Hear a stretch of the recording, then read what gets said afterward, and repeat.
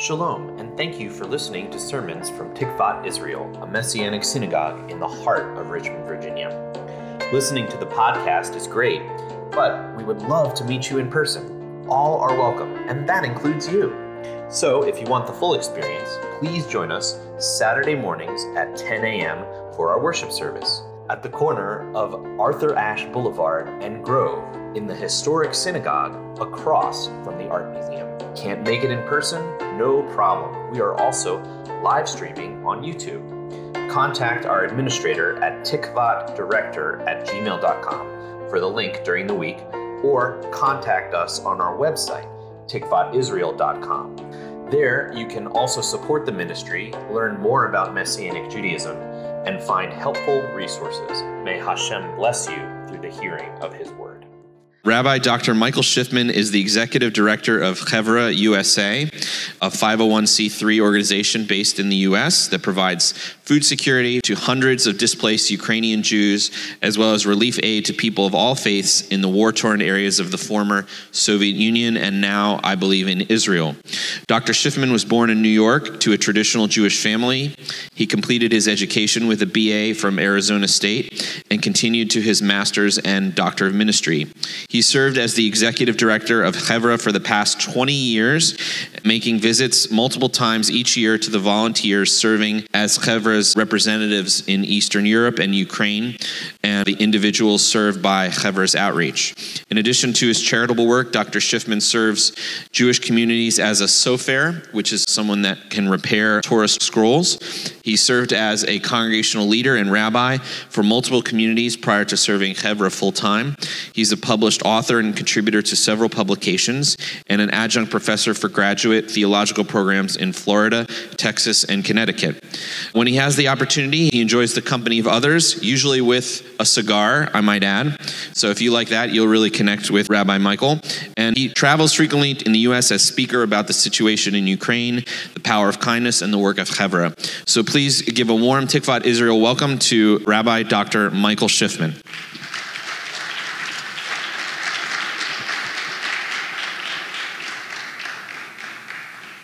Thank you.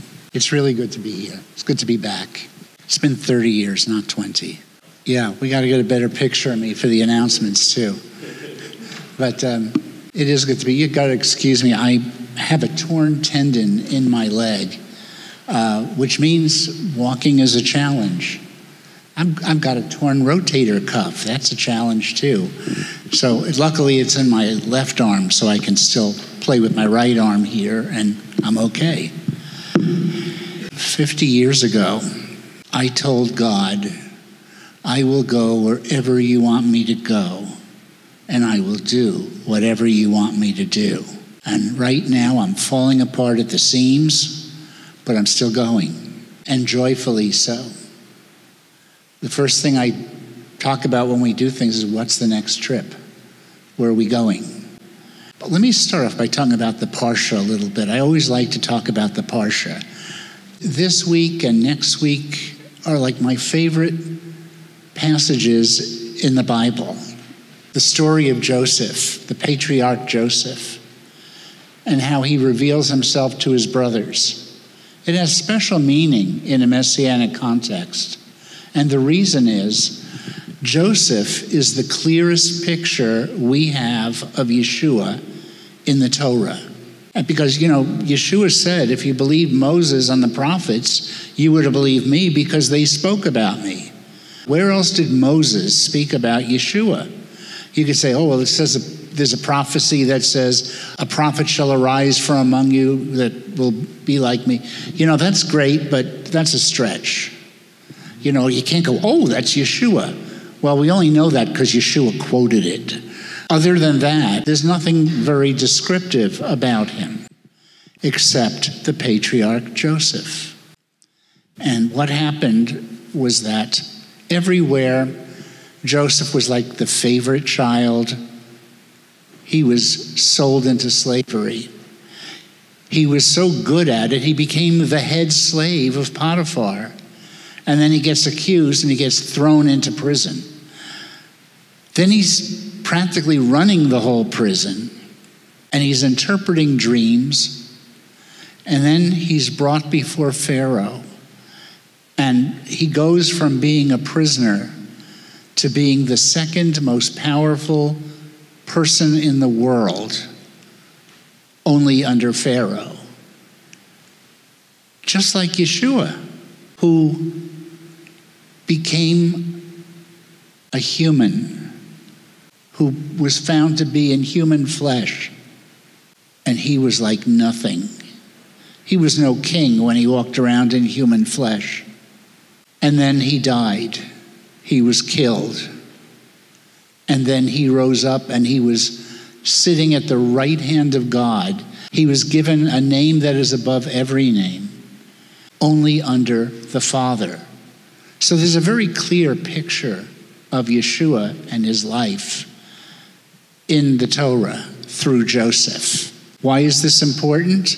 Because do you ever get involved in a prophecy discussion ever? How many of you have never talked prophecy ever? That's what I thought. We all have. It's like everybody's hobby. What's it going to be like in the end times? Well, my view is this. If you want to know what it's going to be like, what's it going to be like when Yeshua returns? What is it going to be like for Jewish people?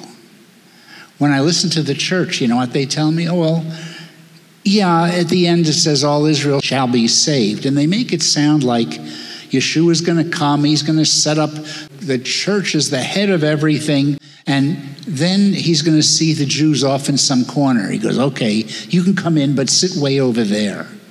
And they kind of come in sheepishly.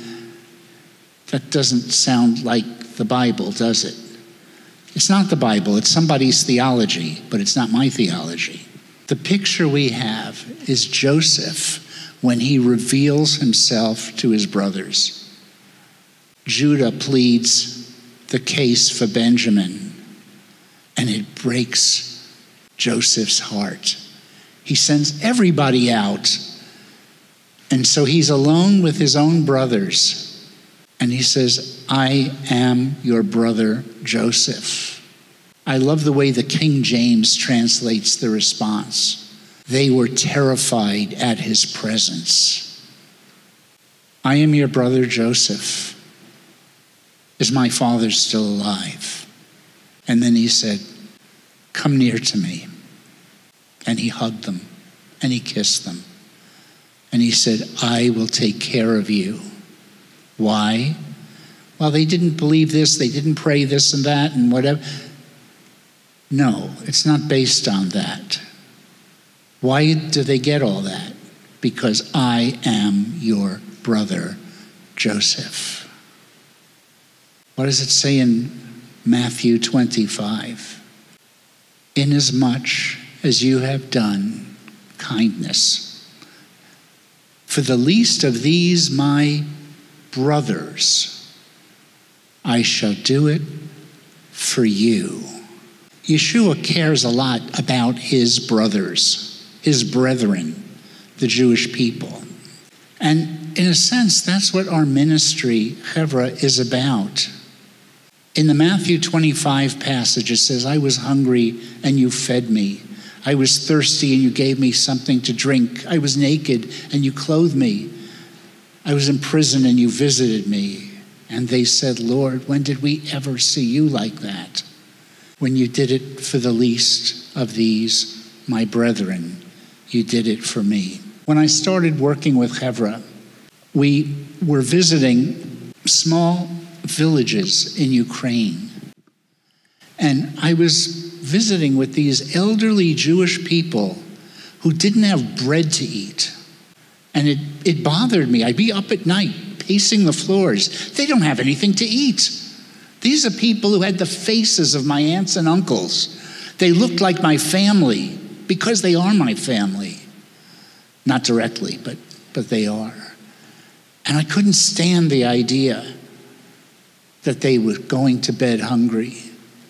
I went to some elderly widow's house in a village called Alexandrovka, and we were opening a soup kitchen, and we were inviting her. She said, well, when is it? We said 11 o'clock every day. And she said, no, I can't go. Why can't you go? She said, well, my granddaughter lives with me, and she's in school then, so I can't go. And I'm looking, why can't you go if she's in school? She said, because she has the shoes. She couldn't go because they only had one pair of shoes between them. Guess who went shoe shopping? It doesn't take a lot to change a life. For the cost of a pair of shoes, that lady could go to the soup kitchen, and she could bring food home, so when her granddaughter got home, she could eat too. It doesn't take much to touch someone else's life. When I started doing this ministry, I quickly became addicted to it, because there's something about helping people. There's something about being a blessing, because there's so much darkness in this world. So much horrible things, and you know what I'm talking about because you live in this world too. I wanted to be some light. I wanted to bring some comfort. When the little girl came home, we were still there, and she came in and she said to her grandmother, there's a piece of bread in the kitchen, can I have it? And her grandmother said, yeah, go. It'd be like my grandmother going, go, Tatala, it's okay. The girl was worried. I watched it. She said, if I eat this, will we have anything for tomorrow? A child should not have to worry like that. We talk about it as food security, and they didn't have it. It doesn't take a lot. For $35, I can feed someone for a whole month. You know, we make it go far. And then what does $35 buy here? If you got a family, it's an afternoon at McDonald's. A whole month. And when I visit soup kitchens, I visit the soup kitchens. At first when I went, they go, oh, you want to eat? And I'm like, yeah, it's okay. You know, but then I was looking at the food and it looked really good. So I sat with the people and I'm eating. I was having soup. I had chicken Kiev. It was delicious, by the way. They make it better than they do here. No wonder. Anyway, I asked the people, let me ask you a question. Do you eat this way all the time here? Or are they just doing it because we're guests? You know, you kind of wonder about that. They go, no, this is what we get all the time. And it made me feel great because I realized the help we're giving is actually doing what it's supposed to do. And it's better than giving food parcels, because in food parcels, people sit in their apartment and it's like they're waiting to die. When they come to a soup kitchen, they socialize. They're laughing, they're telling jokes. They make an afternoon of it. We get to bless people, and it takes very little to be a blessing and to help. It's really kind of strange because things have changed greatly over the years. I've been here every couple of years for a lot of years. I remember when you got this building. How long have you? Probably a while. Anyway, 1990. Yeah. I was. Anyway, I've been doing this a long time and seeing these things happen. But our work has changed over the years. Because I started working with Chevra in 1993. And in 1993, our work had three focuses. One, feeding poor, hungry Jews.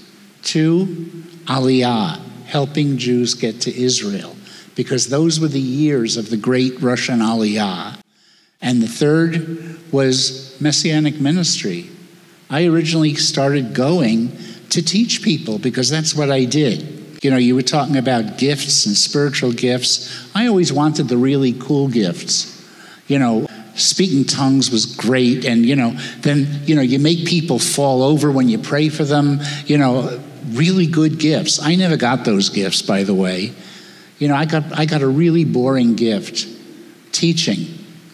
And I thought, this is big deal. I didn't like school, so I didn't like a gift where it had to do with teaching. But then God showed me something. Through my teaching, I saw lives changed. And it lasted longer than the cool gifts. And maybe it's not so cool, but there's better things than being cool. Watching your gift change lives. So I'm still teaching. I love when my students come to me and say, this is the best class I've ever had. Doesn't because I didn't do anything, but God used it to change their life. It's never you, and it's never me. It's what God does when you make yourself available. And it's a great thing. Our work changed. We went from doing that to around the early 2000s. By the early 2000s, they didn't need me to teach so much because, like most people, they knew everything. So instead, I began doing humanitarian work. I just felt I wanted to. And I had been visiting all along people and doing, I just focused on it. And we did more. And I traveled with my friend Eric, who was at the UMJC conference this summer. We've traveled all over the former Soviet Union. We used to work, by the way, not just in Ukraine. We used to work in Russia until Putin came, and he didn't want any help from the West. So he closed us out. We are feeding a lot of people in Russia, too. And Moldova and Belarus. We were involved. When we started doing the humanitarian, it kind of morphed into mostly like a soup kitchen ministry. And that's what I've talked about with you guys over the years. And they're important, and we're still operating soup kitchens. Things changed with COVID. And we had to change with it if we were going to be effective. We turned on a dime. The governments in Ukraine made us close all the soup kitchens. Just like here, everything closed down, unless you lived in Florida. We didn't close Florida. But everything was closed. So we put on masks and we brought food parcels. I have pictures of people, happy people with masks, receiving food parcels.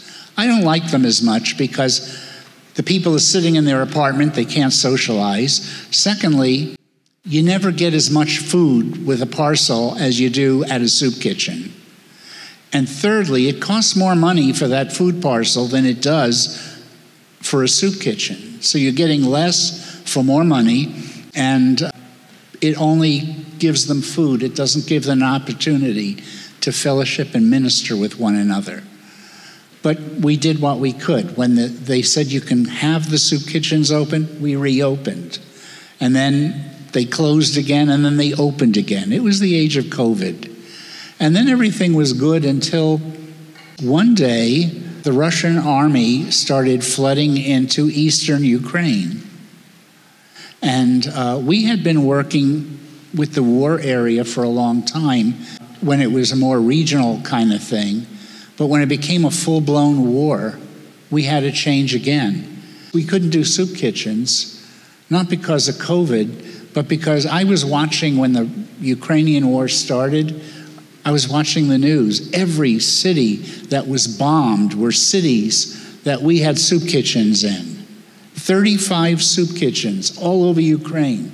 And one lady who worked in the soup kitchen, her house was bombed while she was at the soup kitchen.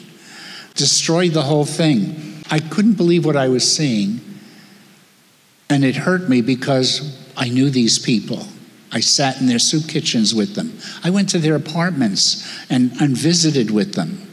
And these are the people who were now under attack. So what did we do? My coworker, Eric, lives in Poland. And him and his family and his brothers, his team of people who work with him, rushed to the border. And overnight, we were ministering to Ukrainian refugees, Jews and non-Jews. People are fleeing. You don't sit and say, well, are you Jewish? Okay, come on, the rest of you say, we don't do that. We were ministering to them. How do you minister to people like this? First of all, the border was closed. They had people online, women and children only. The men weren't allowed to leave. So we were on the other side of the border, and we brought food First, we gave food to the border guards because they were hungry too. And then we said, we want to give food to the people waiting online. And they said, go ahead. So we fed those people because it was in the winter and some people froze to death. And they were standing there for a couple of days because they don't just say, come on over. It's a long wait. If you've ever had to wait in line to get your passport stamped when you come into the U.S., this is worse, a lot worse. For me, I usually do it in an hour, but we have Red Cross credentials. Everybody else, you're out of luck. So we fed those people. And then we said, we would like to bring food into the interior. So we went to the city of Lvov, which has a big Jewish community, and we had a soup kitchen there. So we brought food. Where did we get this food? We like to cooperate with other ministries. And the reason is you can accomplish more.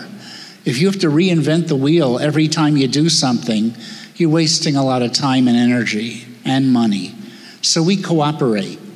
So we cooperated with several ministries. I was given the opportunity to get 11 shipping containers, size of semi-trucks, filled with humanitarian aid, food, clothing, medicine.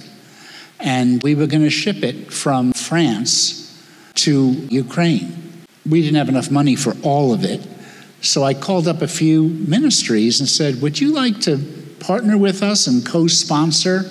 And everyone wanted to do something and they weren't sure what to do. I had something they could do.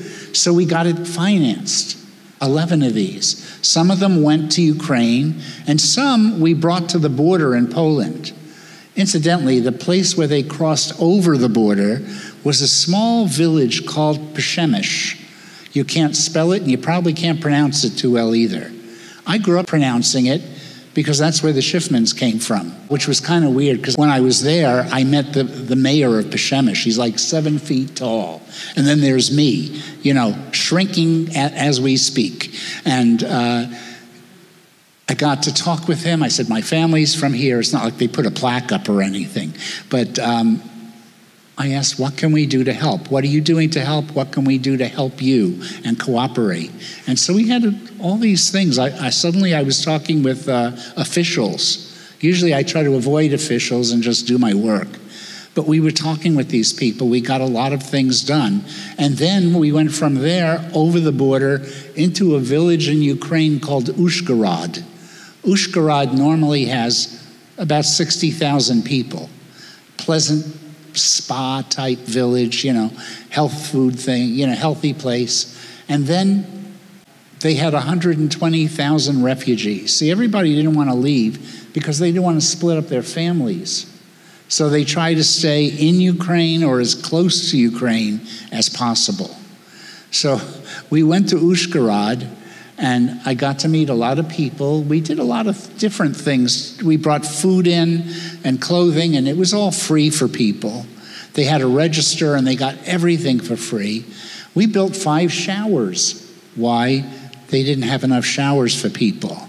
120,000 refugees. So we partnered with the Jewish agency in Uzhhorod, and in their offices, we built 5 shower stalls. So people could go in and take a shower because, you need showers eventually. They're just practical things. So we did these things to help, and it worked. And we're still working in Ukraine, and we're still doing this work. In spite of the war, we found ways to work around it and do good. We partnered with other ministries from around the world. We opened up a facility, an old shopping center in Poland for the people that come over. We got 1,500 cots. We had places for people to put their dogs, like a kennels. We had a daycare center for people. World Kitchen set up a big kitchen. We had other places that were giving pizza. The pizza was horrible, but by New York standards. The food was good. It was all free for people. If they needed transportation, they'd go anywhere in Europe free if we just stamped their papers and whatever. We had a lot of good, and it happened overnight without a lot of coordinating, just people coming together wanting to help. Hopefully this war will be over. We can go back to normal. And Meanwhile, during that time, I was told by the guy who started our work to begin to pray about Israel.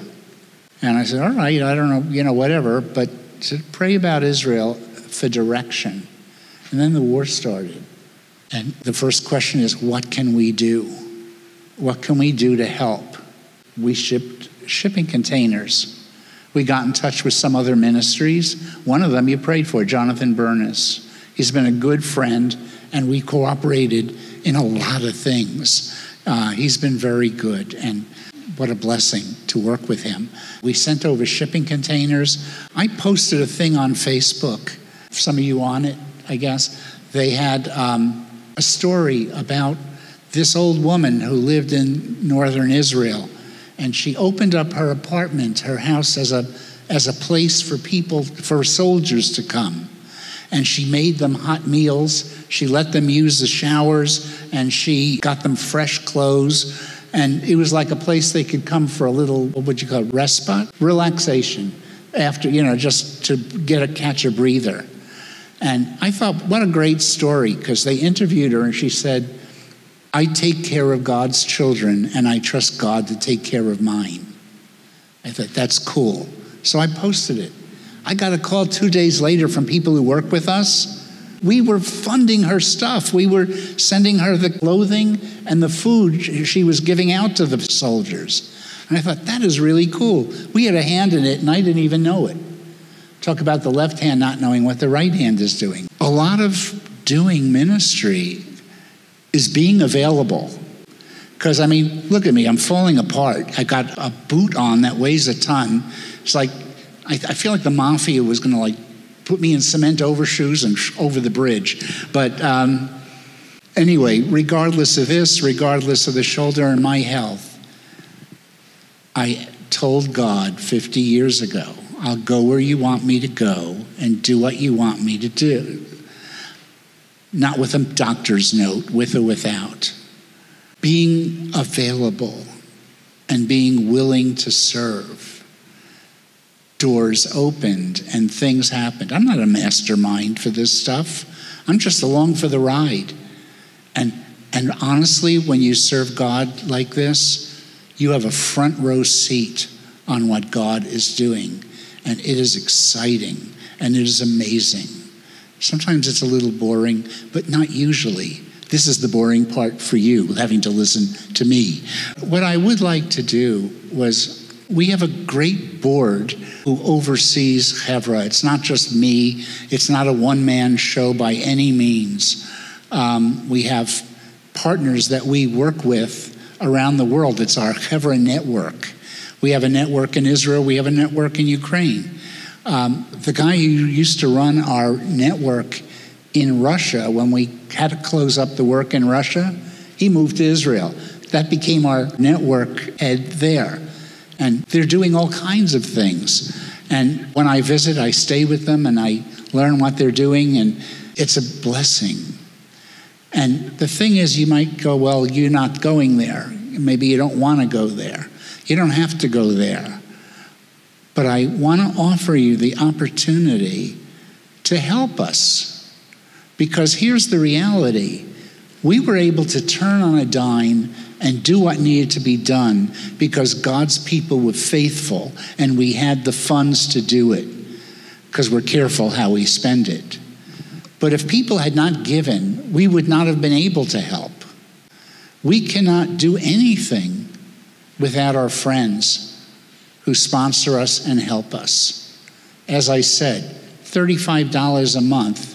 Actually, it costs a little more than that, but it's a number we've always advertised for years, so we'll stick with it. $35 a month, more like $40. I can feed somebody for a month. $35 a month, I can send clothing and food and medicine to Ukraine. You know how that comes? These semis, each one has about $250,000 worth of merchandise, brand new stuff. You know how much we pay? $0. They're donated by these corporations. IKEA sent us beds. We got Nike shoes. They're very comfortable. I got a pair for myself from them too. only because my shoes fell apart. And they said, oh, come on, we'll give you from this. And I said, no, it's for the people. They said, you're working here, take it. So I did. They weren't bad. This is not a Nike ad. I just want you to know that we get new stuff for nothing. All we have to do is pay the shipping. That's why for $7,500, $7,500, which in that world is bupkis, I can send $250,000 worth of humanitarian aid. And then we don't have to pay anybody to distribute it because we work with all the ministries that are local. We just give them this stuff and they distribute it. So they get blessed and we get blessed, and we don't even put our name on it because it doesn't matter if our name is on it. The fact is, we get to do it. We get to do great stuff. I had a call from my coworker in Poland, and he said, I talked with a couple of Hasidic rabbis in Ukraine. This is the coolest story I've got. I talked with 2 Hasidic rabbis in Ukraine. They ran orphanages for Jewish children, and we want to get them out of Ukraine because of the war. I said, what do you need? He goes, we still need $10,000. I said, I'll find it for you. I didn't even talk to my board yet. Called everybody on the board separately. And I said, this is a one-time opportunity. We need to do it. If we don't do this, we don't deserve to exist. That's how I felt. To not help Jewish orphans, we wired the money. Everybody agreed with me. I was amazed. No, we have a good team. We sent the money out, didn't hear another word. 3 days later on the news, I'm watching, and it said 2 Hasidic rabbis violated Shabbat and got 250 Jewish orphans out of Ukraine into Bulgaria and then to Israel.